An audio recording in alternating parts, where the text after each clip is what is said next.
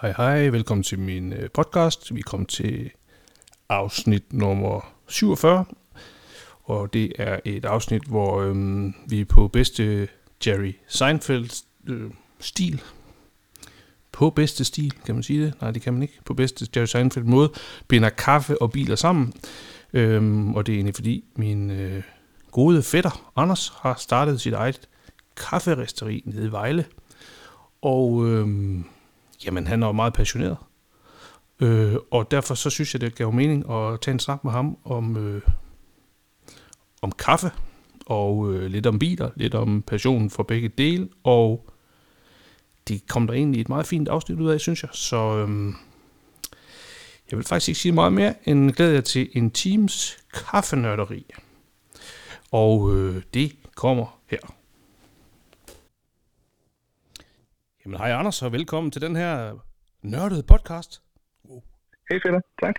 Ja, og nu er vi lige siddet og snakket lidt. Nu er vi gået på on the air. Kan du høre det på min stemme? Nu bliver det alvorligt. Hvad hedder det? Du er min... Altså, jeg starter lige med at deklarere, at vi to er jo fætre. Yes. Din mor er min fars tvilling. Ja. Og det er så... Ja, det giver sig selv. Og så kan man sige, at... Jamen, vi har jo fandme mange passioner, vi deler, især musik, hvor du jo har excelleret i mange år på lydmandssiden, men så er der altså sket et eller andet simultant med det, som er blevet ekstrem kaffenørderi, som du simpelthen har eksekveret på i vildskab. Prøv lige at fortælle lidt om, måske også bare lige 2 sekunder, hvem du er. Jeg tænker ikke, folk kender dig så meget endnu. Nej. Men det kommer de til. Nu stikker det af. Det skal være produktet, ikke mig. Man kan sige, altså jeg har i mange år været i musikbranchen og musikverdenen som lydmand og lydtekniker og rejst rundt og nørdet det, og det liv på landevejen, kan man sige. Ja. Og for nogle år siden fandt jeg ud af, præ-corona, at jeg kan ikke lave det samme fuldtid. Altså jeg skal have flere forskellige ting, fordi jeg tror på, at man kan ud af en passion eller ud af et arbejde, kan man få nogle værktøjer og nogle gaver, som man kan bidrage på det andet sted med. Ja. Og så udvikle på den måde, lige så meget af sine kollegaer også. Mm. Og under corona faldt jeg i den der kaffedåse, om man skal kalde det sådan, fordi 2 af mine medstuderende for mange år siden, første gang vi mødte hinanden i klasselokalet mandag morgen, der kom vi ind med hver vores special kaffekop og med special kaffe i, og nægtede at bruge skolens muddervand, som vi kaldte kaffe. Så der var ligesom noget, der bandt os sammen der i den der, hvad kan du med kaffe, og hvad er det? Ja. Og i det, vi læste innovation og entreprenørskab sammen, så gik vi hurtigt i kaffevejen, og hvordan kunne vi gøre noget og ændre noget. Ja. Og det gik ud i at prøve at lave pant på to-go-affald. Så finde ud af, hvordan man kunne på en eller anden måde nedbringe vores kaffekopper i hverdagen. Ja. Og det ene tog det andet, og det tredje det fjerde. Mange år senere købte vi den her kafferister sammen på Den Blå Avis og kørte til Sjælland og hentede den og stillede den op i min garage, så gik vi i gang. Ja.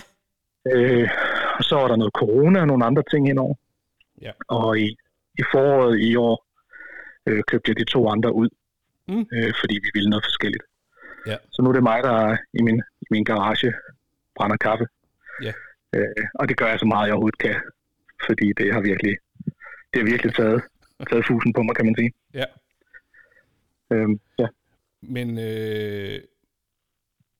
Men det, nu kan man jo, hvis man lytter med, så kan man lige tjekke billederne ind på, man kan gå på everbean.dk, det er din hjemmeside. EverBean er også at finde på Instagram og Facebook. Jeg synes jo egentlig, man bare skal til ind og se billederne hos dig, og så lægger jeg lige et billede op også af dit kafferisteri ude i garagen, fordi kan vi ikke lige godt bare blive enige om, inden der nogen, der sidder og tænker, kaffe ude i garagen?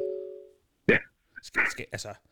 Det er jo, du er jo fuldt certificeret, du har en butik, Fødevarestyrelsen har været inde over, der er en masse lovgivning i Danmark, fordi at vi går jo faktisk op i, at man ikke bare kan, ting som hygiejne og sådan noget, kræver egentlig, at man er certificeret fordi så kan man ikke slå folk ihjel, eller man kan ikke give dem listerie, eller det er jo noget af det, hvor Danmark er et velreguleret land, og til din store station også rigtig velreguleret, fordi det er jo det, der er mange, der siger, når jeg skal starte noget op i Danmark, så skal jeg godt nok sætte mig ind i mange ting. Men det behøver vi ikke som sådan at gå ind i, men er det ikke rigtigt, der er styr på tingene, og der er altid styr på tingene? Jo, absolut. Altså for mig er det vigtigt, at det jeg gør, det gør jeg rigtigt. Og jeg har altid sagt, at perfekt, det er godt nok til mig. Og det er sådan en akilleshæl, jeg også har i det. Men det var vigtigt, at man fra starten ikke bliver fældet af. Det kan godt ske, at jeg ikke er den bedste kafferisteri i verden, men jeg har nogle ting i det, som jeg går op i. Yeah. Mere end jeg går op i, at jeg skal have en kaffebrygger til 1 million kroner, for at jeg kan smage alle de her noter af, og så indsætte selv en masse fine udtryk her. Fordi 80% af Danmarks befolkning, de tager en kaffebrygger, og så hælder de en halv liter mælk i. Eller de køber en latte, og så hælder de en halv liter meget, meget overvarm mælk i, og ødelægger rigtig mange noter. Det har jeg jo simpelthen gjort for 10 minutter siden. Præcis. Ja. Jeg håber ikke for min kaffe. nej, den får jeg først i aften. Nå, ja, det er rigtigt. Det er først i dag. Ja.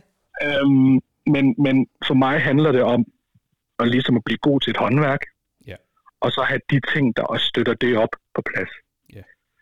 Altså, at det kan godt ske, at mange fede virksomheder, nu nævner jeg bare nogle af de fede, altså Apple og Google og så videre, og Tesla, de startede i en garage, og mit kafferisteri også startede i en garage, men som du siger, er der styr på det, fordi Fødevarestyrelsen har været inde over fra starten. Altså, de var inde over og kigge på, hvordan starter du op ordentligt, så vi ikke kommer første dag og lukker dig. Så det vil være lidt træls, hvis der står en masse i kø og vil købe dit produkt, men du så lukker, fordi du har en hamster ved siden af et bur, ikke? Jo. Det har jeg så ikke. Ikke mere? Nej. Den røg i grinderen. Lidt uheld. Nej, men altså, så du ved, altså brugt en formue på, at brugerne er i fødevaregodkendt stål, og at der kan vaskes ordentligt op, og udluftningen er ved at være på plads, og alle de der ting ligesom er der. Så min smiley er altid. Det skal ikke være dem, der lukker mig ned. Nej, præcis. På den måde. Præcis, men der er også, jeg ved det en lille smule selv, fordi jeg for nogle år siden, og det er ved at være måske 10 år siden, der sammen med min anden fætter, der startede jeg jo faktisk noget, der hed Aarhus Indoor Golf. Vi havde et stort sted i Rigskov, hvor man kunne lege sig ind, og så kunne man stå og hakke løs ud af sådan en hal, der var en driving range, hvor vi havde... fedt. Ja. Den havde vi, jeg tror vi havde den i 2 sæsoner, så solgte vi den så videre til noget, der så i dag er et kæmpe sted, der er en, der havde mange flere penge, der har udviklet det videre ude i Hørning. Men der var vi også bare lige inde og berøre kort. Hvis man nu skulle have en ristet pølse til at stå og varme på sådan en salmonellafælde der, ligesom de har på Circle K og alle de andre steder, hvad implicerer det så? Og så det er... Der er noget sundhedsmæssigt, som gør, at Danmark er så velreguleret, og det er jo bare... Absolut. Det er jo bare mega fedt, og det er mega fedt, fordi og det tænker jeg også, du har det godt i maven over, at være startet med lige at få den ting ud af altså man kan sige, at man kan sige, at fra starten er ligesom, altså når man laver et projekt og sidder alene i det, så starter man ligesom op med at gøre det hele selv. Og det har ikke noget med kontrol at gøre, det har noget at gøre med økonomi i det, ikke? Helt klart. Og altså have de der basis ting på plads. Nu skal jeg for eksempel, når jeg flytter ud af der, hvor jeg er nu, fordi at det er ikke nogen hemmelighed, at jeg kan ikke producere ret meget af gangen, og det gør produktionen dyr. Så hvis jeg skal på nogen som helst måde gøre mig forhåbning om bare at leve lidt af det her inden for nogle år, så skal jeg skalere op. Og i foråret købte jeg et konkursramt kafferisteri i Midtjylland. Købte alt inventaret, og det var så for stort til at komme ind i garagen. Det kan simpelthen ikke være der. Okay. Så det er opmærksomhed uden for Aarhus, indtil jeg får plads. Ja. På et tidspunkt. Men det der med, at som du siger, der er mange ting, man kan støde hovederne imod med fødevarelovgivning og så videre, og det er bare en ting, som er sindssygt fedt, at vi har i Danmark. At den er så snorlig. Men der er også bare noget byråkrati i det, som bliver lidt mærkeligt, fordi der ikke er, hvad skal jeg sige, bindeledet imellem, hvordan det fungerer, og så hvordan du får det til at fungere. Den er der ikke. Nej, du skal ligesom, altså det er sådan, som du beskrev det fint, og jeg tror, der er mange iværksættere, der, hvis man nu slet ikke har nogen faglige, lad os bare sige, at du havde taget en uddannelse som kafferister, hvis man kan det. Ja. Altså, så var der jo en masse ting, du vidste. Men det der, når man tager lige pludselig og siger, nu kunne jeg godt tænke mig at lave en virksomhed, hvor jeg laver fødevarer, for du er jo nok formentlig i afdelingen for fødevarer, jamen så skal du bare, så er det jo ikke sådan, jeg tror ikke, man kan gå på nettet og så skrive ind i chat-robotten, for så får et enkelt svar på alle de ting, der er på checklisten, du skal have styr på, hvis du vil gerne starte din egen virksomhed, hvor du rister kaffe. Altså, så der leder man jo bare, og så finder man bare ud af, nå skulle jeg også have gjort det? Nå, okay. Nå, men tak fordi du sagde det. Og så kan man lige gå over og prøve at tjekke det af også. Det er jo alt det. Er det ikke så meget mere virksomhedsagtigt, der er udfordringen der? Jo, det er det. Det er det 100%, men også, altså, som jeg sagde tidligere før i dag, at det er sådan lidt, når man starter den her form for virksomhed, eller en virksomhedsform for virksomhed inden for noget, der er en passion, så er man det bare drevet af, at 24 timer i døgnet er simpelthen ikke nok. Yeah. Men hvis du bruger de 23 af den på at have fornemmelsen af, at du går rundt i et minefelt indenfor, uden sko på, hvor der ligger legoklodser overalt, og miner nedenunder, og så er der nogen, der slukker lyset, og så skal du nå fra A til B. Yeah. Fordi at du ved, at alle de fælder er der, men du når ikke at opdage dem. Du når ikke at opdage, at der lige pludselig er noget, der hedder punktafgift, som sjovt nok ligger på de ting, man mener er luksus, som kaffe går ind under stadigvæk. Så er der noget afgift på det, som staten skal have en gang til, selvom jeg har betalt for import, og selvom jeg har betalt for told og alt muligt andet. Og når jeg så sælger det igen, efter jeg har præpareret det, så er der en afgift mere. Og så videre, og så videre, og så videre. Og det skal der være. Altså det er det, der driver vores system. Jo. Men det er følelsen af, at de kommer sådan på bagkant. Nå, tillykke med din virksomhed. Du skal lige betale det her. Ja. At man ikke ligesom kan have en åben dialog omkring udviklingen på det punkt. Ja. Det er sådan en hemsko, synes jeg. Og det er lidt synd, for jeg tror, det lukker mange virksomheder på den bagkant. At de aldrig rigtig når at komme i gang, fordi de kigger på Google og tænker, Ja, og så er det måske også... det er også nogle gange lidt den der med, at det der nok vil sidde nogle bagkloge mennesker og tænke, det er, jamen hvorfor tog du ikke bare fat i en revisor, der kunne fortælle dig om alt i den branche? Og så kan man sige, det kunne jeg da godt have gjort. Så havde det havde kostet mig halvdelen af en kafferister. Nå, okay. For det kommer alt sammen ned til økonomi. Gider man at bruge 30-40.000 kroner på rådgivning, hvis man er en lille startup, hvor man vender hver en krone, og man bare gerne vil lave kafferisteri. Jeg synes jo, det er den udfordring, jeg tit møder. Jeg synes, jeg møder mange, der starter ting op selv, og også selv har startet ting op. Jeg har også periodevis med eget lægekonsulentfirma. Der er også nogle ting der, hvor man, hvor man bare sådan, man hopper ind i det, ikke? Og så finder man ud af hen ad vejen, for satan. Så er der en revisor, der lige siger, har du styr på det der? Nu har jeg. Du ved, altså det er sådan, og det er jo bare fordi man gerne vil gøre det selv. Ja, og det er jo det, der er lidt sjovt, fordi at man snakker om, at vores verden er så åben, og man skal kunne bare gøre, vi er et innovationsdrevet samfund osv. Yeah. Men når man så kigger på, at man har en passion, som man egentlig bare er virkelig, virkelig glad for, og sådan helt overstatisk over, og tænker, det her det er lækkert. Jeg synes, det er helt fantastisk. Det vil jeg gerne dele med verden. Yeah. Så har du lige den her checklist, som er hemmelig. Yeah. Og det er sådan en af de der ting, som har nok... Det er ikke noget nyt for mig, men det er en af de der ting, som tager længst tid hver eneste gang, jeg laver et projekt. Fordi kafferistning er ikke det første af de her typer. Nej. Det er bare en af dem, der er kommet længst lige nu. Ja, men det er vel heller ikke, altså nu skal vi jo heller ikke, jeg tror, hvis dem, der sidder og lytter med lige nu, de sidder måske også og tænker, jamen altså, er det et teknokratiprogram, hvor I diskuterer regler, eller hvad er det, var det ikke kaffe, vi snakker om? Fordi, Anders, vi skal jo for fanden tilbage til kaffen. Men det er jo det, der er det sjove, fordi kaffen binder alt sammen. Ja. Det kan være et startpunkt for dagen, det kan være et startpunkt for et møde, eller en kæmpe aftale, eller en ansættelse, eller whatever. Kaffen er altid et bindeled. Eller snakken omkring passion. Jamen, ja, præcis. Og din passion, den kender jeg jo, fordi jeg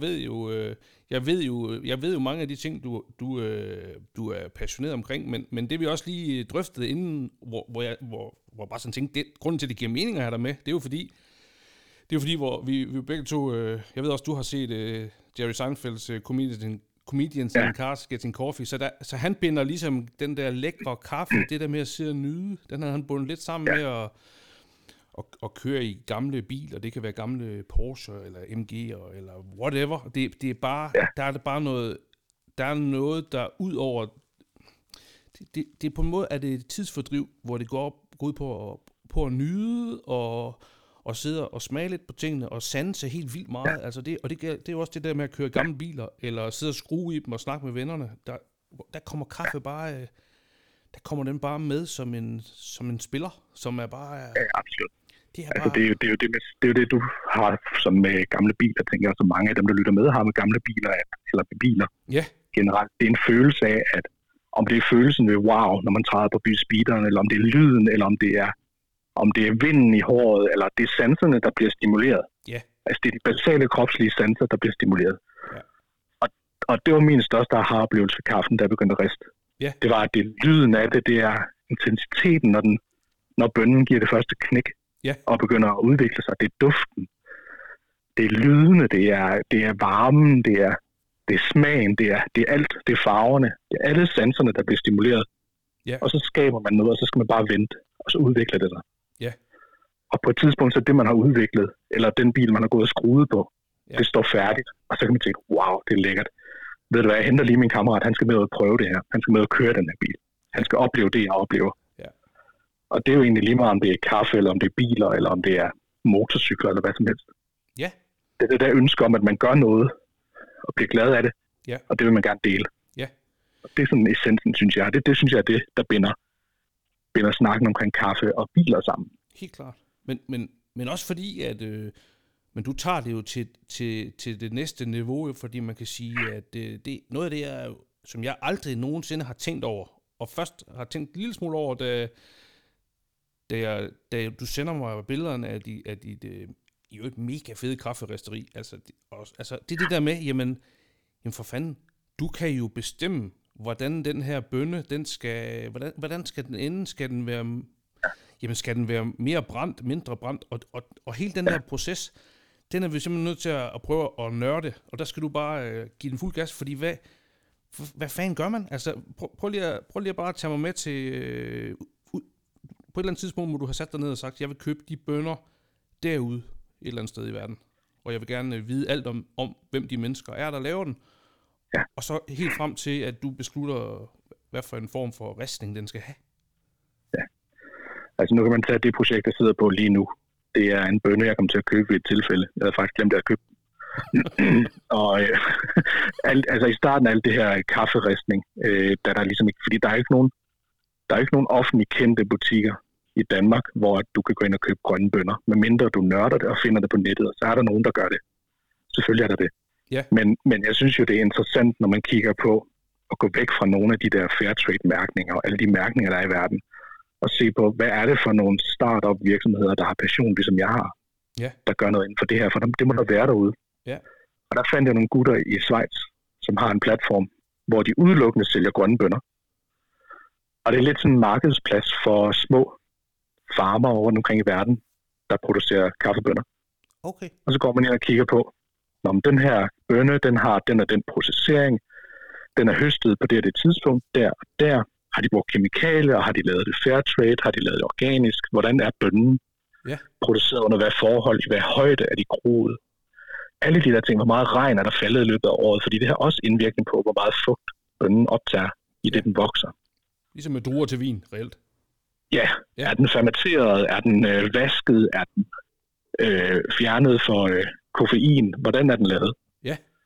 Og inde på den børs, der kan man ligesom se alle de der er, og man kan lægge et skema for, hvornår vil man gerne have sine bønner, og hvornår man kan se, hvornår de bliver tilgængelige, hvornår de er høstet.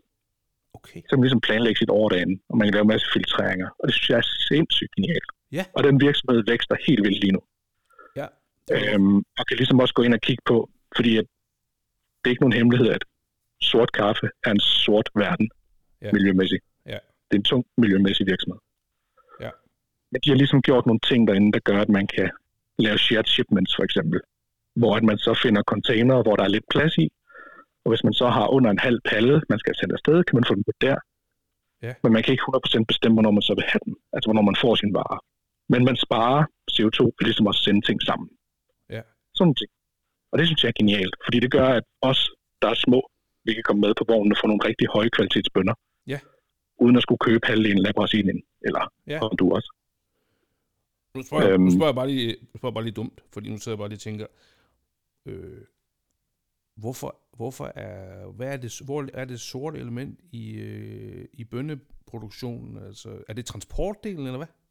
Eller? Ja, transportdelen er meget tung lige nu. Okay. Altså, at alle gør noget for.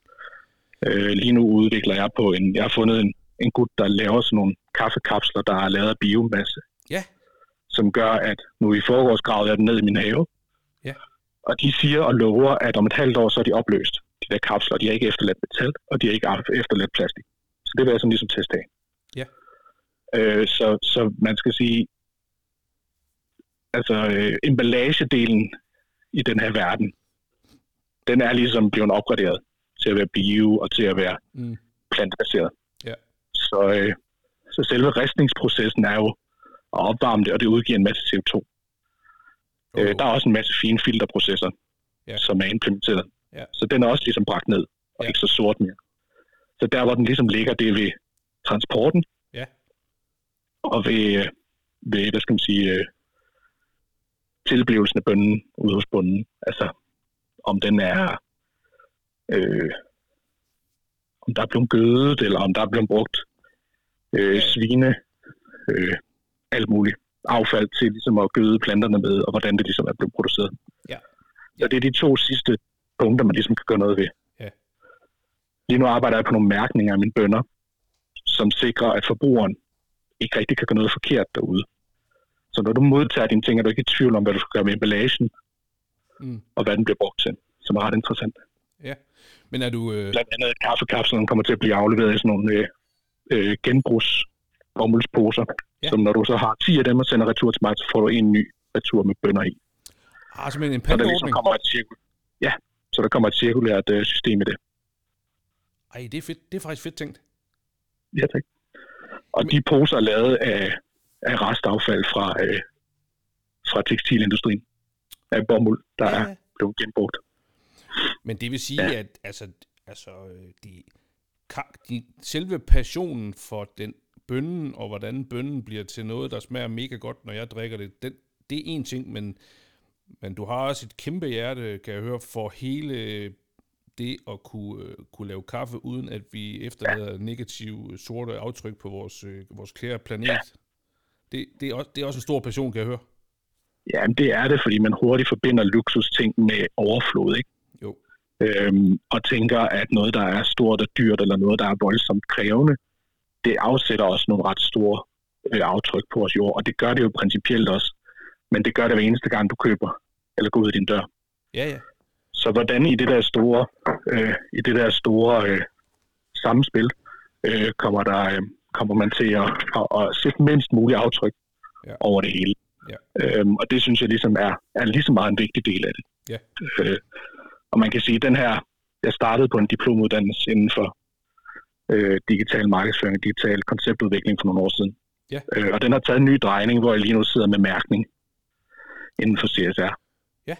Altså hvordan man ligesom gør sin virksomhed til at være en ordentlig virksomhed fra starten. Og jeg synes, det er en ret interessant rejse for mig, fordi det er helt starten af virksomheden nu, som jeg ligesom laver ordentligt. Ja. Frem for at gøre det, når jeg har råd til det. Så gør det til at starte med. Så du får egentlig også både lært, men også implementeret rigtig meget af den viden, du har gjort, eller fået, og kan videreudvikle på den, og måske også det der med at være first mover, eller det ved jeg ikke, om du nødvendigvis er first mover lige på kaffedelen, men fordi at...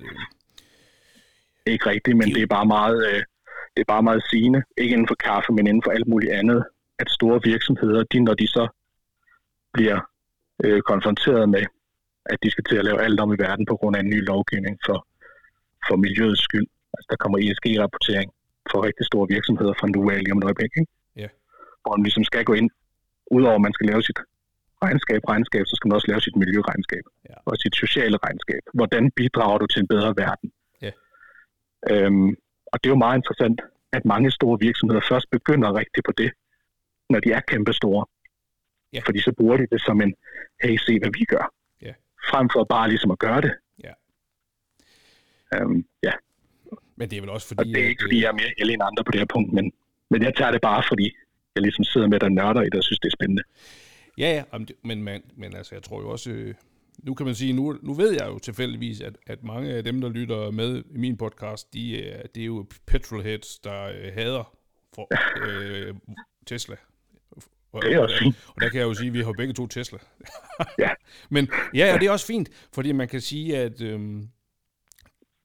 lad os bare sige, hvis du tager Porsche, bare lige for at nørde den, så siger de jo officielt cirka 45% af alle deres biler, de nogensinde har lavet, er stadigvæk i drift, og Ferrari ligger helt op omkring 95%, så man kan jo sige, jamen, hvis der er noget, der virkelig efterlader aftryk på vores jord, så er det jo at producere en helt ny bil. Så den der med hver 3 år at skifte firmabilen ud, det er eddermame noget, der smadrer miljø og klima, for nu lige at holde de to ting adskilt. Og der kan man jo så sige, at og noget af det, der virkelig også bliver gjort meget forskning i nu, også hos Porsche, ikke? Det er det der med, jamen okay, der er så mange biler på den her jord, at vi kommer ikke til at køre el, og det er heller ikke el, der kommer til at løse problemet, men vi kan måske gøre det sådan, at vores brændstof er grønt.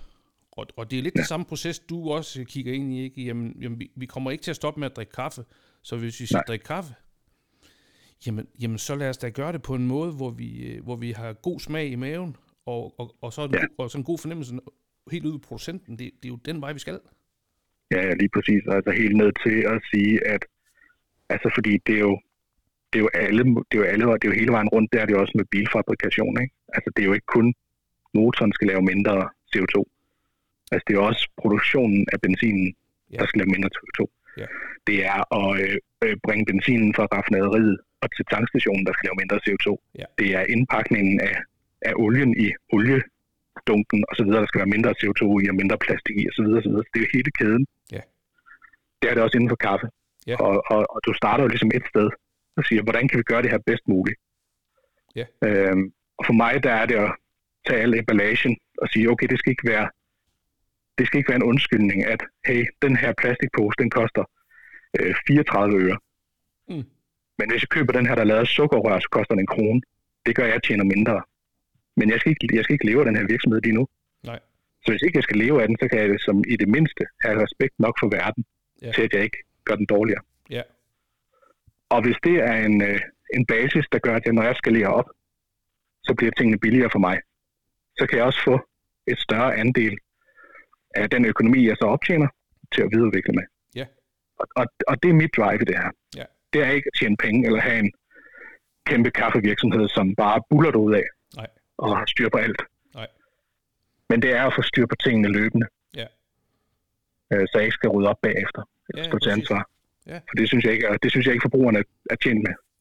Nej, men det er jo også det, der gør, at det er jo den vej, der er rigtig mange virksomheder, der kigger i dag, fordi de ved godt, den generation, der kommer nu her, de stemmer og køber. Deres forbrugeradfærd er reguleret af at det er klimavenligt især. Det er måske ikke så meget, jo miljøet har også noget at sige, men det er jo klimaet på den lange bane, der overopheder vores planet. Det er jo ikke som sådan miljødelen. Og så derfor så tror jeg også bare, at det er jo bare den vej, det kommer til at gå, ikke? Så det er jo 100%. Det er jo fedt. Det er jo et standpunkt for virksomheder, om de i virkeligheden siger, at men de unge, de vil ikke bruge penge på det. Ja. Eller man siger, er det fordi, de ikke vil bruge penge, eller er det fordi, du ikke giver dem muligheden? Ja, præcis. Fordi jeg har i virksomheden, jeg er lidt ekstrem på nogle punkter, og den her ekstremitet kommer også i, at jeg har fået produceret en masse tøj med mit logo på. Ja. T-shirts og hættetrøjer og så videre, som man kan købe ind på shoppen hjemme i byen. Ja. Og det har jeg først og fremmest gjort, jeg har brugt det til at give ud til folk, fordi at det er lækkert tøj, og fordi det er sjovt, at man kan gøre det også. Ja. Og der er mange i musikbranchen, der begynder at gå i det her tøj. Ja. Det synes jeg er bare sjovt. Men tøjet er et godt certificeret mærke, som hedder Neutral, som er et af de vildeste mærker, jeg nogensinde har mødt inden for tøjproduktion. De har alle certificeringer frem til, at al produktion er på vindmøllestrøm, og så videre, og så videre, og så videre. Ja. Hele vejen igennem er det lavet rigtigt. Og det synes jeg er fedt. Så det er ligesom det tøj er også tilgængeligt for verden, ikke? Jo. Men man skal bare give den muligheden for at sige, jamen det er det her. Det her, det er alternativet. Ja. Og behøver det egentlig at være dyre? Fordi jeg tror også, hvis man går lidt op i miljø og klima, så ved man jo, at tøj er noget af det mest smadrende for vores jord, som der overhovedet findes, men det bliver produceret ude i Asien uden samvittighed, ligesom alle mulige andre jo gør. Altså, men er det økonomisk også sådan nogenlunde til at forsvare? Eller ikke forsvare, for det kan man det synes jeg jo, det altid er. Men det er jo for ejerne, og for dem, der har... Hvis jeg for eksempel nu knokler jeg helt vildt. Hvis jeg så om 30 år tænker, ved du hvad, jeg har simpelthen knoklet i 30 år, jeg vil have penge ud af det her. Ja. Og så begynder jeg at trække mere penge ud til mig selv, og så skal overskuddet stige. Frem for man kan sige, hvad nu hvis vi havde et mindre overskud, men til gengæld investerede mere i, at produkterne var ordentlige. Ja. Altså, så det er jo ligesom, det er den, jeg tænker på, at så er der en eller anden medicinalvirksomhed, som har et verdenspatent på noget insulin, for eksempel. Ja. Men deres insulinpinde, jeg har aldrig set så meget plastik i hele verden, som man producerer hver eneste dag, når man bruger de der kanyler. Nej. Og jeg bruger ikke plastikket til noget. Nej. Det er bare sat på. Men deres milliardoverskud kunne måske i stedet for at være 2-cifret være 1-cifret. Så er folk egentlig glade. Til gengæld er det ikke plastik. Ja. Altså, kan du følge mig? Ja. Ja, fordi... Det er en samvittighedsting omkring, hvordan er det, jeg vil nyde det liv, jeg har, og hvordan er det, jeg vil gøre det bedre for andre, eller kun mig selv. Ja, men det er jo... Og det er det, jeg synes, der er spændende snakke, og det er jo ikke, fordi jeg har et højere moral end andre, men jeg synes bare, det er interessant at gå ind i de her snakke omkring det og se, hvorfor tager vi de her valg? Er det fordi, at det er billigst, eller er det fordi, produktet rent faktisk er sådan? Ja. Jo, men det er jo heller ikke, altså igen, det er jo heller ikke noget med moral, fordi det er jo noget at gøre med et eller andet sted, og i talesætte det, og så tvinge folk, eller prøve at gøre folk bevidste om det, fordi det er jo den gamle snak, hvis man, altså, forbrugeradfærden er jo den, der bestemmer, hvad din butik laver, så hvis vi skal blive ved med at kunne købe 500 gram oksekød for 30 kroner, hvor der er brugt 4.000 liter vand til at forarbejde det, og det er fuldstændig umuligt at flytte på landbruget, fordi at hvis vi ødelægger dansk landbrug og fjerner den klimabelastning, så laver de det bare i Polen i stedet for, og så kan vi bare købe det dernede fra, og så har vi ikke flyttet noget. Hele den debat er jo bare, den er bare super spændende, for uanset om man mener, det er forkert, eller man ikke tror på det, så er det bare noget, vi kommer til at skal deale med i tiltagende grad, så det er jo bare fedt at starte en virksomhed, som du har gjort med det afsæt, som ligesom, jamen det skal bare være i orden, og det er det, jeg vil. Og så, jamen det skal det. Det synes jeg, det skal. Ja, altså... og selvfølgelig kommer smagen ikke i anden række. Altså for mig er det stadigvæk vigtigt at udvikle de her smage og udvikle de her bønner. Ja. Men det gør også, at jeg har ikke... Altså, engang var der kun Carlsberg og Coca-Cola, ikke? Ja. Nu er der 8 milliarder, jeg ved ikke, rigtig, rigtig mange mikrobryggerier i Danmark. Ja. Og alle sammen har kunder, og alle sammen vækster. Ja. Og det gør de, fordi at smag er ikke kun én ting. Smag er alt. Smag kommer ud af opdragelser og alt muligt, hvad man synes i sit liv, ikke? Jo. Altså, I til Porsche. Der er nogen, der er til Ferrari. Der er nogen, der er til Tesla. Ja. Altså, og så videre, så videre, så videre. Ja. Og det er en følelse af, hvad er det for en følelse, der gør, at jeg føler, at verden er lidt federe at være i. Når jeg sætter mig ned og har en pause, eller når jeg sætter mig ned og trækker mig tilbage fra mit arbejdsliv og skal nyde verden. Gør det så i en Porsche, eller med en kop kaffe, eller hvordan gør man det? Præcis. Og det synes jeg er den vigtige i det. Men det er jo sjovt nok, altså, nu har vi snakket i 32 minutter, men vi er altså ikke kommet til at snakke om selve bønnen, og det med at riste den endnu. Og det er jo fordi, du har så meget på hjertet, Anders, og det er jo bare så mega fedt. Ja. Men du slipper ikke for også at komme til at tale lidt om den proces, og også en lille smule salgstale for din virksomhed, fordi at, vi skal have nogen til at købe det her, fordi det flytter jo for fanden noget. Ja, absolut. Så prøv lige at holde... Man kan sige, at første dag, jeg havde webshoppen åben for 2 uger siden, der solgte jeg 181 enheder. Altså 181 pakker kaffe. Det er jo hele familien og vennerne, der var på. Det er langt ud over det. Langt ud over det. Og det synes jeg giver et eller andet, fordi nu er spændingen lidt ligesom juleaften, og går og venter på, at der kommer noget responsretur, eller folk kommer ind, fordi førstegangskunden er, jeg vil ikke sige lige meget, men førstegangskunden er ikke interessant. Det er andengangskunden, det er den tilbagevendende kunde, der er interessant. Ja. Fordi så ved jeg, at jeg er fat i et eller andet. Ja. Fordi processen for mig i det her, synes jeg er spændende i, at som vi snakker om i starten med kaffebønnen, altså alt efter hvor meget vand, der kommer i løbet af året, og soltimer og højde, alt muligt har indvirkning på, hvordan bønnen smager. Ja. Så det starter helt derude. Ja. Og så er der ligesom 1000 led helt ind til hjernen over den. Ja. Som siger, hvordan opbevarer jeg den? Ja. Hvordan rister jeg den? Hvor hurtigt rister jeg den? Ja. Og så videre, og så videre. Så hele den risteproces med at tage bønnen ind i min kafferister, og indstille temperaturer, og alt for meget luften skal have, mens den bliver ristet, og hvordan jeg vil have den farvet, hvor dyb den skal være. Ja. Hvad smagsvarianter kommer så frem? Ja. Og hvor lang tid ligger den så bagefter? Fordi at bønnen er ikke færdig, når jeg er færdig med risten. Så ligger den og gasser af. Den ligger og udvikler nogle gasser, som den kommer af med. Ja. Så den udvikler sig hele tiden. Ja. Så jeg så hører mange, der siger, jeg kan ikke forstå, at når man kigger på en pose kaffe, så er den ikke friskristet. Jeg siger, nej, men det er også fint. Men det skal man ikke være bange for. Fordi bønnen udvikler sig, selv når du er færdig med at udvikle på den. Ja. Så espresso-bønner skal have længere tid, før man bruger dem, end filterkaffe for eksempel. Ja. Og det er endnu et sted, hvor man kan gå ind og kigge. Og det handler ikke rigtig om kaffemaskiner, det handler om hvordan du maler det, hvornår du maler det, og hvor meget du maler det. Så der er så mange led i det her, jeg synes, det er interessant. Det er også derfor, jeg ikke bare sælger og snakker om at sælge de her kaffebønner. Fordi det er alt andet, jeg synes, der er spændende. Ja. I det også, ikke?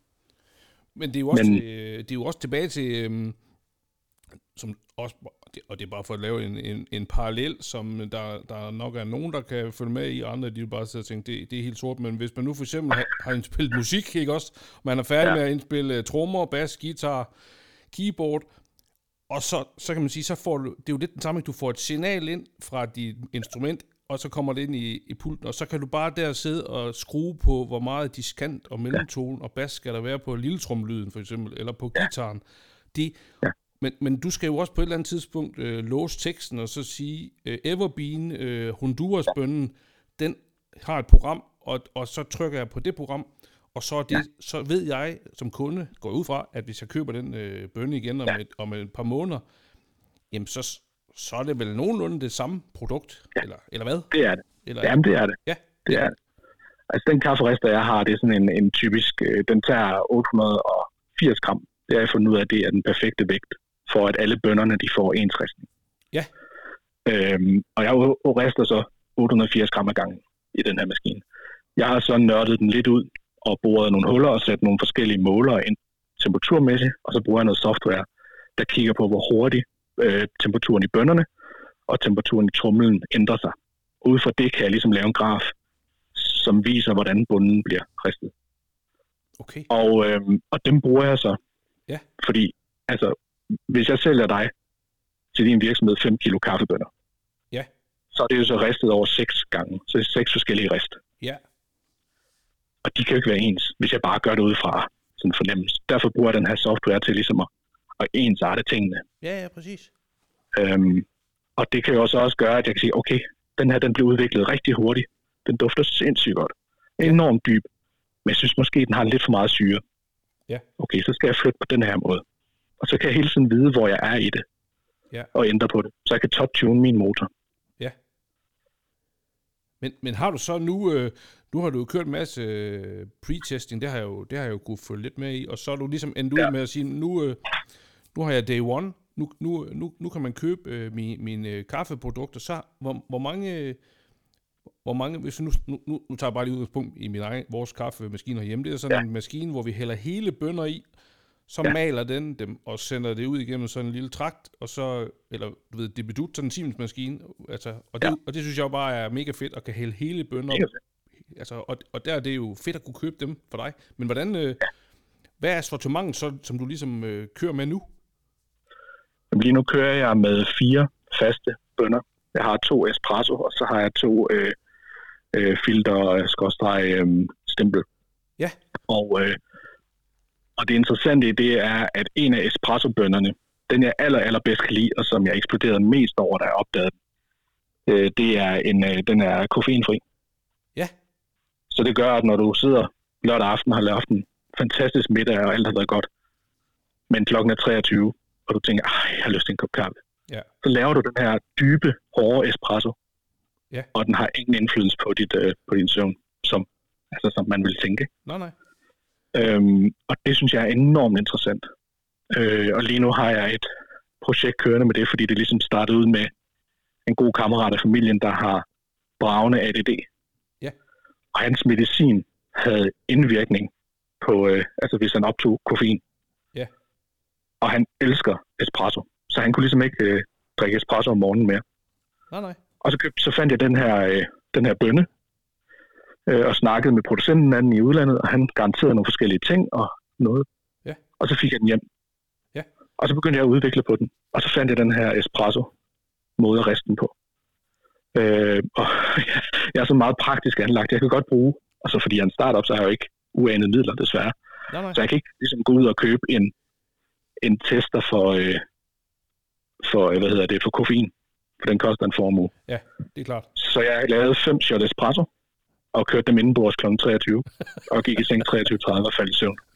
Og har ikke haft nogen problemer med noget som helst. Nej. Andet end alderen og kaffeindtag gør, at jeg skulle ligesom autisme. Men det var så også det. Så det er sådan meget lavpraktisk i det, ikke? Ja, lige præcis. Og når folk spørger, virker det? Jamen, det gør det. Ja. Og på et eller andet tidspunkt kommer der også til at stå på pakken, jamen, det indeholder så meget koffein, for det har altid været en lille smule rest. Men det er så lavt, at min kære kammerat der, han bruger det stadigvæk, og han er helt fuldt ud tilfreds, og synes, det er fantastisk. Og han tager sit morgenfix af kaffe, og han tager sine morgenpiller, og har verden dejlig. Yes. Det synes jeg er interessant. Ja. Det er da mega interessant. Og der er et dansk, lidt hårdt slående rockband, som hvis medlemmer også har forskellige bogstaver, der ligger i forskellige rækkefølge i deres diagnoser, og som har haft den med på tur, og synes, at den er ret fantastisk, og de bruger den. Okay. Og nu skal det ikke være reklame for alle de der ting, men Nej. Men det gør bare ligesom, at det er jo også enormt nørdet, men nede på et niveau, hvor jeg godt kan lide det. Fordi det gør ikke, at det skal igennem et laboratorium, det gør ligesom bare, at det skal igennem en menneskekrop, og virker det her? Jamen det gør det.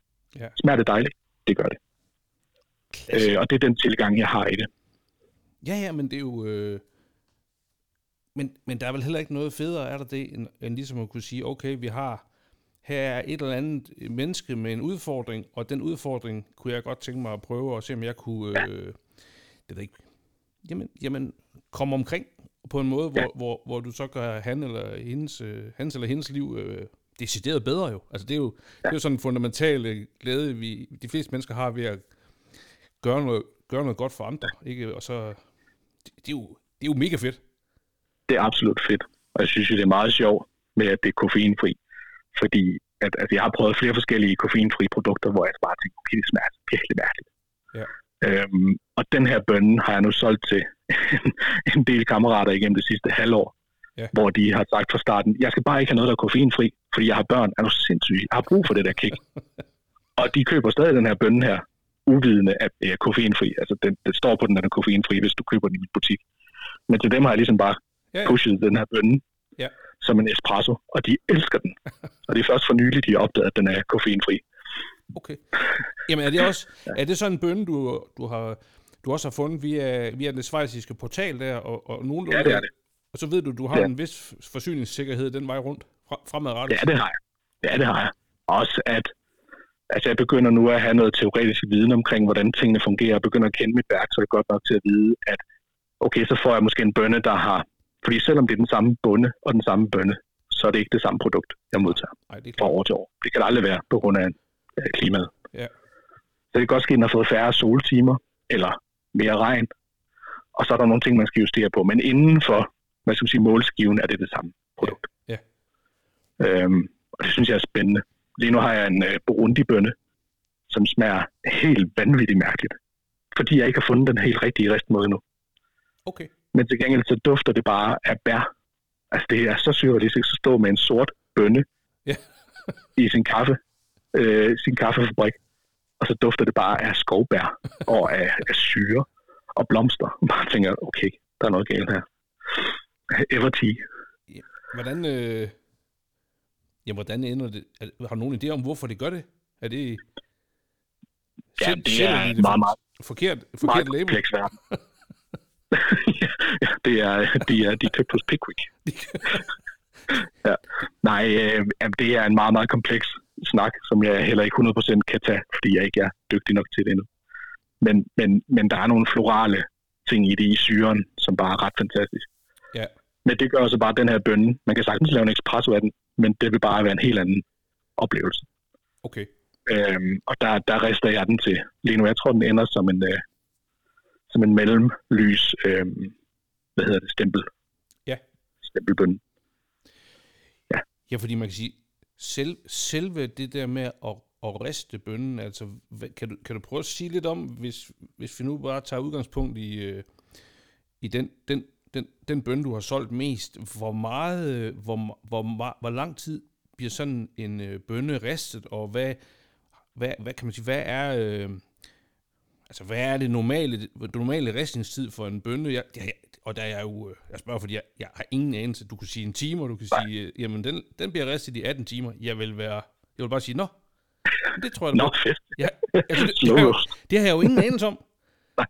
Men det er mega spændende. Sammen med nogle løg i bakke ind i ovnen, og sådan noget 45 grader i 1000 timer. Din egen løg? Nej. Det er præcis. Mørkeløg. EverBean. Okay. Ja. Nej, et sådan normalt rist til filter, eller til sådan en mellemrist, som jeg bruger til stempel, det er færdigt inden for under 10 minutter. Fra jeg hælder bønnen i en rister, der er omkring 200 grader, lidt over 200 grader, og til at jeg smider den ud i bakken, og det skal køle ned. Det tager under 10 minutter. Det tager 8-9 minutter. Okay. Ja. Så det vindue, du opererer indenfor? Altså, så snart... Det er det vindue, og så faktisk det vigtige i det er for mig, at jeg får det kølet rigtig hurtigt ned. Ja. Fordi ligesom kartoflerne, hvis du tager dem af vandet, eller af blusset, og de stadigvæk er i varmt vand, så bliver det ved med at koge og udvikle sig. Ja. Det gør bønnen også. Ja, det er klart. De skal køles hurtigt ned. Okay. Og når du siger køle ned, er det så over i koldt vand, eller... Hvor? Nej, der er sådan en for enden af min kafferister, når jeg åbner porten på den, så skubber den alle bønnerne ud i sådan et stort kar, hvor der er en sådan en mølle, der kører rundt, og så er der et filter nedefra, ligesom en støvsuger, der suger nedunder på en rist. Så alle skaller ryger af bønnerne, og de ligesom får noget filtreret luft, som gør, at de sænker temperaturen. Så de kommer fra 200, 205, 211 grader og ned til 30-40 grader på under 4-5 minutter. Så det vil sige... Så imens de ligesom ligger og køler rundt nede i det der køletro, så kan jeg så starte anden rist. Så har jeg hele tiden et rist, der er i gang, et rist, der er ved at være færdig, og et rist, der afkøler. Okay, og det er jo sjovt nok, fordi, altså, som jeg sagde til dig, du sendte mig noget video fra jeg kan ikke huske, er det et par uger siden, og lige præcis den procedure, hvor kaffen bliver kølet ned, det er jo den videosekvens, jeg har siddet i så mange gange. Der er noget helt terapeutisk i det for mig, i at se de der nyristede bønner, og der bare bliver roteret rundt, og det er jo så først nu, jeg finder ud af, okay, det er simpelthen der, hvor du nedkøler dem, og det er klart, de skal jo af med varme, så de afgiver varme til hinanden, og ud til metallet omkring, og ud skallerne bliver taget af, det er også der temperaturen er, og så kommer de simpelthen bare ned i temperatur lige der. Ja. Og den proces... Det er jo der, at podcast og videomateriale ligesom er lidt noget øve, fordi i den funktion, altså når du rister bønnerne, har man en fornemmelse af, okay, eller tænker man, så dufter der kaffe. Det gør der faktisk ikke, fordi friske bønner dufter ikke af kaffe, de dufter af græs og sådan mærkelige ting. Friske af natur. Det er, når de bliver malet, at de lugter. Ja, dufter. Eller når de er helt færdige med at blive ristet, og så ligger og afgiver den der aroma, så begynder det at dufte. Men altså lyden og følelsen af de der nye bønner, der bare ligger der og ruder rundt nede i det der tro, køler ned, er helt fantastisk. Og den skal du simpelthen komme ned og opleve. Altså hvis der er nogen, der har lyst til at komme ned og opleve den og se, hvad det kan, så skal de være mere end velkommen. Jamen, af de kære lyttere. Fordi det er, som du siger, meget terapeutisk. Specielt det der med, se, nu er det færdigt. Se, hvad det kan. Ja, det er virkelig svært at sætte ord på, for jeg kan da også godt afsløre, at jeg har ikke den samme... Jeg får ikke det samme ud af det, hvis jeg ser dej blive ældet i en ældemaskine. Altså, det gør jeg ikke, men det er lyden, tror jeg. Det er måske også, der kan også være, det er noget med, det er lyden af, du ved, når man ligesom har stået med en shaker. Hvis man laver en shaker med kaffebønner eller et eller andet, den der lyd, og så... jeg kan slet ikke sætte ord på det, men jeg tror også, min hjerne, den tænker nemlig også, det ved jeg, det lugter sindssygt godt, eller dufter, ligesom med benzin, det kan også, jeg kan virkelig bare godt lide duften af afbrændt benzin, og jeg tror, det er det samme, Ja, måske også i virkeligheden noget med, at man ikke 100% kan gennemskue det, fordi når du kigger ind i en tørretumbler, der kører rundt med dit tøj, så har du, okay, det er blevet vasket, nu er det vådt, så bliver det tørret. Ja. Og når du kigger ned i sådan en kaffetro, der står og kører rundt og køler, tænker du, okay, der ligger friske kaffebønner. What? Ja. Ej, det dufter godt. Ej, det lyder godt. Det ser vildt ud. Ja. Hvad er der sket før det her, så din hjerne kan ligesom ikke lave den der kobling hele vejen igennem processen. Nej. Altså... Og det er sådan en fascination, ikke? Det er som hvis man ser folk, der drifter på en bane. Altså, det ser vildt ud. Det gad jeg godt at kunne. Jeg aner ikke, hvor jeg skal starte. Så jeg er enormt imponeret over det der. Altså, det er jo det, man bliver taget af tricket, ikke? Jo, fuldstændig. Men det lyder også bare... Jamen, vi går også i selvsving nu, men jeg synes også, vi har ret til det. Fordi, det har vi. Vi bestemmer selv, hvad vi vil. Nej, men det gør vi. Nå, men det er simpelthen... Altså, det er jo bare super fedt, eller super spændende, fordi så er jeg jo nødt til at spørge, nedkølingsprocessen, den, du skal gå fra, lad os sige, 200 grader til 40 grader, det skal du gerne nå inden for 300 sekunder måske, eller også kunne du så også finde på at sige, jamen, jeg kan også lege lidt med min nedkøling, for min nedkølingstemperatur, eller hvad skal man sige, gradienten der, den kunne også tage 6 minutter, så får vi noget andet, eller skal det bare per definition så hurtigt som muligt ned i temperatur? Du faldt lige ud, undskyld. Gør det? Nå, sorry. Jeg skal lige se. Kan du høre mig nu? Ja, det kan jeg. Nå, det jeg bare lige tænker over, det er, altså, kan man også lege med hvor lang tid det tager at komme fra 200 til 40 grader? Altså, om det skal tage 3 minutter, eller om det måske også kunne være givetigt at give det, lad det tage 10 minutter, og så sætte hastigheden ned, eller hvad fanden ved jeg, på den der mølle? Ja, det kan man også. Altså, der ser jeg det lidt som, altså, når du steger en bøf, hvis du steger den helt vildt voldsomt, så får du en ting ud af det. Ja. Og så skal den ligge og trække bagefter, fordi så gør den sig færdig. Ja. Og for i det her er der både noget praktisk i, at de selvfølgelig ligger der og gør sig færdige, uden at man bruger energi på det. Men også, at du bevarer så meget af intensiteten og kraften i bønnen ved at få den kølt hurtigt ned. Ja. Men for hurtigt har også en indvirkning. Okay. Uden at vide 100% helt ned i molekylær verden. Nej, men jeg tænker, du har vel bare også en eller anden erfaring med, at jamen det er den samme hastighed hver gang, og det bevarer det, og så er det, jamen så er det vel det. Men hvad så når det ned på 40 grader, og så hvad sker der så, når du tager det fra, altså? Jamen så står de i nogle store bakker i et døgn og gasser af. Okay. Og så ryger de i poser, hvor de ligesom der er et filter i posen, der gør, at de kun kan ånde ud af, så afgasningen stadig kan foregå, men der kan ikke komme fugt eller temperatur eller noget som helst ind til dem. Nej. Okay. Ja. Så. Og så hænger de der indtil de så bliver pakket måske i vakuumposer på et tidspunkt, eller hvad? Nej, så det er bare komposen. Så bliver de trykket flade der, så bliver de forsejlet, så bliver de sendt. Okay. Så det vil sige, fra du får bønnen ned fra Schweiz, eller nu ved jeg, de kommer ikke fra Schweiz, de kommer selvfølgelig fra, de kommer måske fra Burundi, direkte til Vejle. Ja, Hvor lang tid går der så der til, fra du ligesom får dem hjem, til at den ligger i posen, og Karl Erik, han kan sige, tak, her får du 100 kroner. Men hvis det er en ny bønne, så tager det noget tid for mig at udvikle den, før jeg er klar til at sælge den. Og det kan jeg ikke 100% sige. Der er også mange af de rester, eller mange af de bønner, jeg har købt hjem henover de sidste par år, er aldrig nogensinde kommet ud til folk. Altså dem har jeg selv kørt alle 60 kilo af igennem, eller 40 kilo af igennem. Ja. Husstanden her, for ligesom at blive tilfreds med den. Ja. Men hvis det er en bønne, jeg kender, og har købt før og brugt, så tager jeg en dags tid om de at skyde den ind. Ja. Og når jeg så er tilrettet profilen, så dagen efter er de færdigristet, og så ryger de på hylden. Okay. Så det er og hvis det er en espresso-ting, så skal man ikke være bange for, at det lige står noget tid. Fordi så er de lidt for friske. Ja, okay. Okay, så det er jo fint. Så ved man også sådan nogenlunde, okay. Ja. Det er egentlig tidsperspektiv, det synes jeg også bare, ja. Igen, fordi jeg ikke ved noget om det, så synes jeg bare, det er super. Jeg tænker da, at du skal starte din fine Porsche-samling og køre ned og sige hej.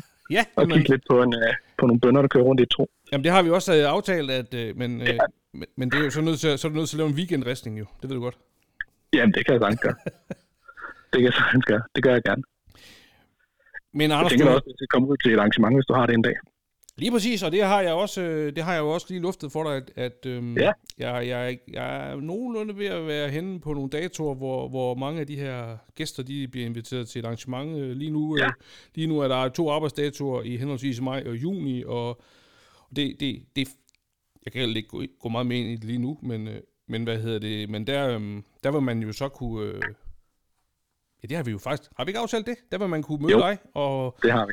Der kommer jeg ud med en fin lille kaffecykel, og så kigger jeg på, hvad I kan, og snakker og hører om jeres passion for biler, og for lyden, og for duften, og for smagen, hvad jeg vil sige. Præcis. Og, altså, passionen i det, og så giver jeg en kop kaffe, og så kan vi tage en snak omkring de ting.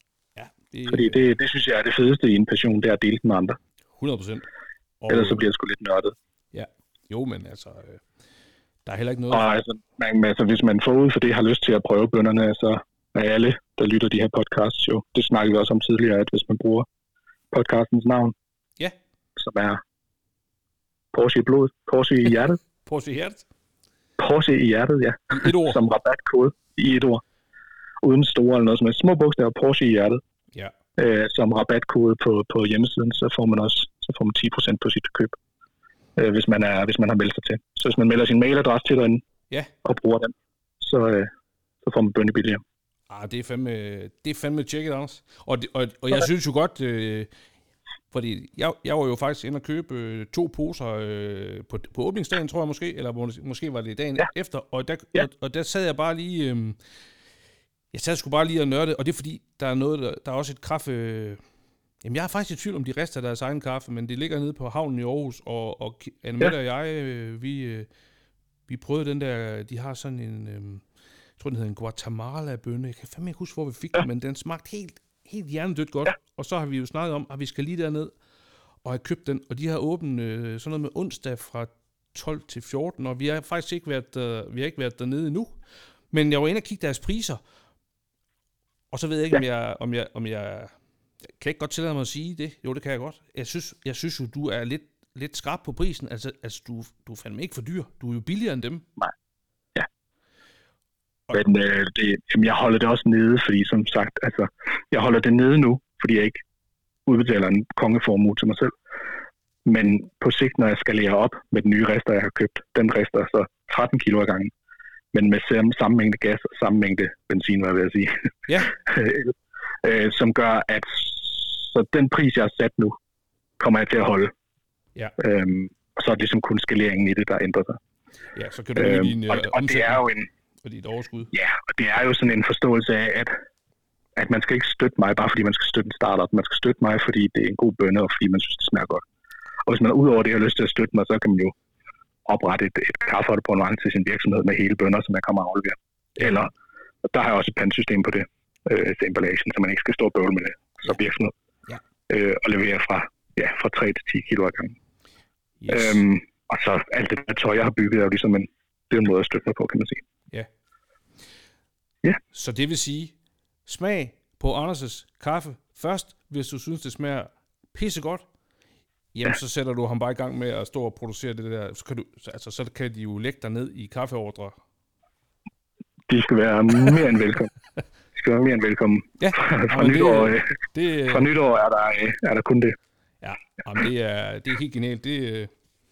Jeg håber, at I alle sammen, der lytter derude, måske sidder og tænker, okay, jeg kan bruge det i min egen arkitektvirksomhed, eller i min store Porsche Danmark-selskab, eller nede i min lille smedvirksomhed, eller hvad fanden ved jeg? Støt op, hvis I synes, det smager godt. Lad være med at støtte op, fordi Anders, han er verdens sødeste dreng. Nu kalder jeg dig en dreng, fordi du er jo min lille fætter. Men altså, det er jo ikke derfor. Det er jo fordi, man skal tænke, hold kæft, det smager godt. Eller hey, Anders, kunne jeg få mit eget ristningsprogram? Kunne du lige prøve at twiste den? Ja, det kan du måske også, eller hvad? Ja. Altså med den der fine, espresso-fri, eller koffeinfri espresso-bønne, er det jo interessant at kigge på gode restauranter, der gerne vil tilbyde det efter en rigtig lækker middag. Jo. Som fuldendt, i stedet for at tage en eller anden normal bønne, så finde en bønne, som rent faktisk er lavet til restauranten. Yes. Ligesom man vælger en vin til sin mad, så kan man også vælge en bønne til sin mad. Hvad er det, vi gerne vil have frem? Yeah. Og der kan nogle af de der sjove ting, som bruger i resten, for eksempel være interessant. At det bliver mere frugtigt, fordi du sidder med noget mørk chokoladekage som dessert. Eller modsat et eller andet dyb mørk espresso til noget let frugtig is. Altså, den måde at tænke på. Ja. Det synes jeg også er interessant. Helt vildt. Så det kan man sagtens. Jamen, for fan, nu er vi faktisk 60 sekunder fra at have ramt en lille time, og jeg ved du har andre ting, du skal nå. Jeg har også selv et par, noget, jeg lige skal videre til, så jamen, jeg gentager det for dig. EverBean, everbean.dk. Det er hjemmesiden, det er webshoppen. Meld dig til, fyr den af, skriv Porsche i hjertet, hvis du synes, du vil have rabat, hvis du tænker, hold kæft, en fin fyr. Jeg skal fandme ikke give rabat. Jeg skal ikke have rabat. Jeg skal bare betale fuld pris, fordi så gør du bare det. Altså, er vi ikke enige om det? Ja. Gør som du vil. Absolut. Absolut. Men giv det et shot, og så kan man sige, du sender jo også ud, ikke også? Altså, man kan måske endda bo i Grønland og få det sendt. Det ved jeg ikke, man kan. Altså, inden for Danmark sender jeg lige nu, og så åbner jeg op, fordi jeg har noget familie i Holland, som er blevet fuldstændig voldsomt forelsket i bønderne. Dem åbner jeg op for nu her også. Okay. Og ellers så... Altså inden for en radius. Man kan også afhente det hos mig. Det står der også en valgmulighed, så sparer man fragten. Ja, og der kan man jo se adressen nede i Vejle på hjemmesiden. Du leverer også rundt til firmaer dernede ved på din cykel. Eller, absolut. Eller noget jeg kører gerne i min elbil til Aarhus og afleverer bønder. Det er ikke et problem. Nej, det er fedt. Sådan. Fuck, det var fedt, Anders. Ved du hvad, jeg lægger sgu på. Og, det er fedt. Jamen, har vi ikke sagt Tusind det hele? Tusind tak for snakken. Det var en fornøjelse. Og nu har jeg slukket, men kan vi ikke lige skrive frem og tilbage? Du må mega gerne, hvis du har nogle billeder eller videoer, du gerne vil have mig til at lægge op, fordi så kan du ligesom have fuld kontrol over det, så jeg ikke bare sidder og finder random ting inde på Pornhub, hvor du... Aftale. Fedt. Hold kæft, hvor fedt, Anders. Vi snakkes. Ja. Hils. Jeg vil gøre hej. Hej. Det skal jeg gøre hej.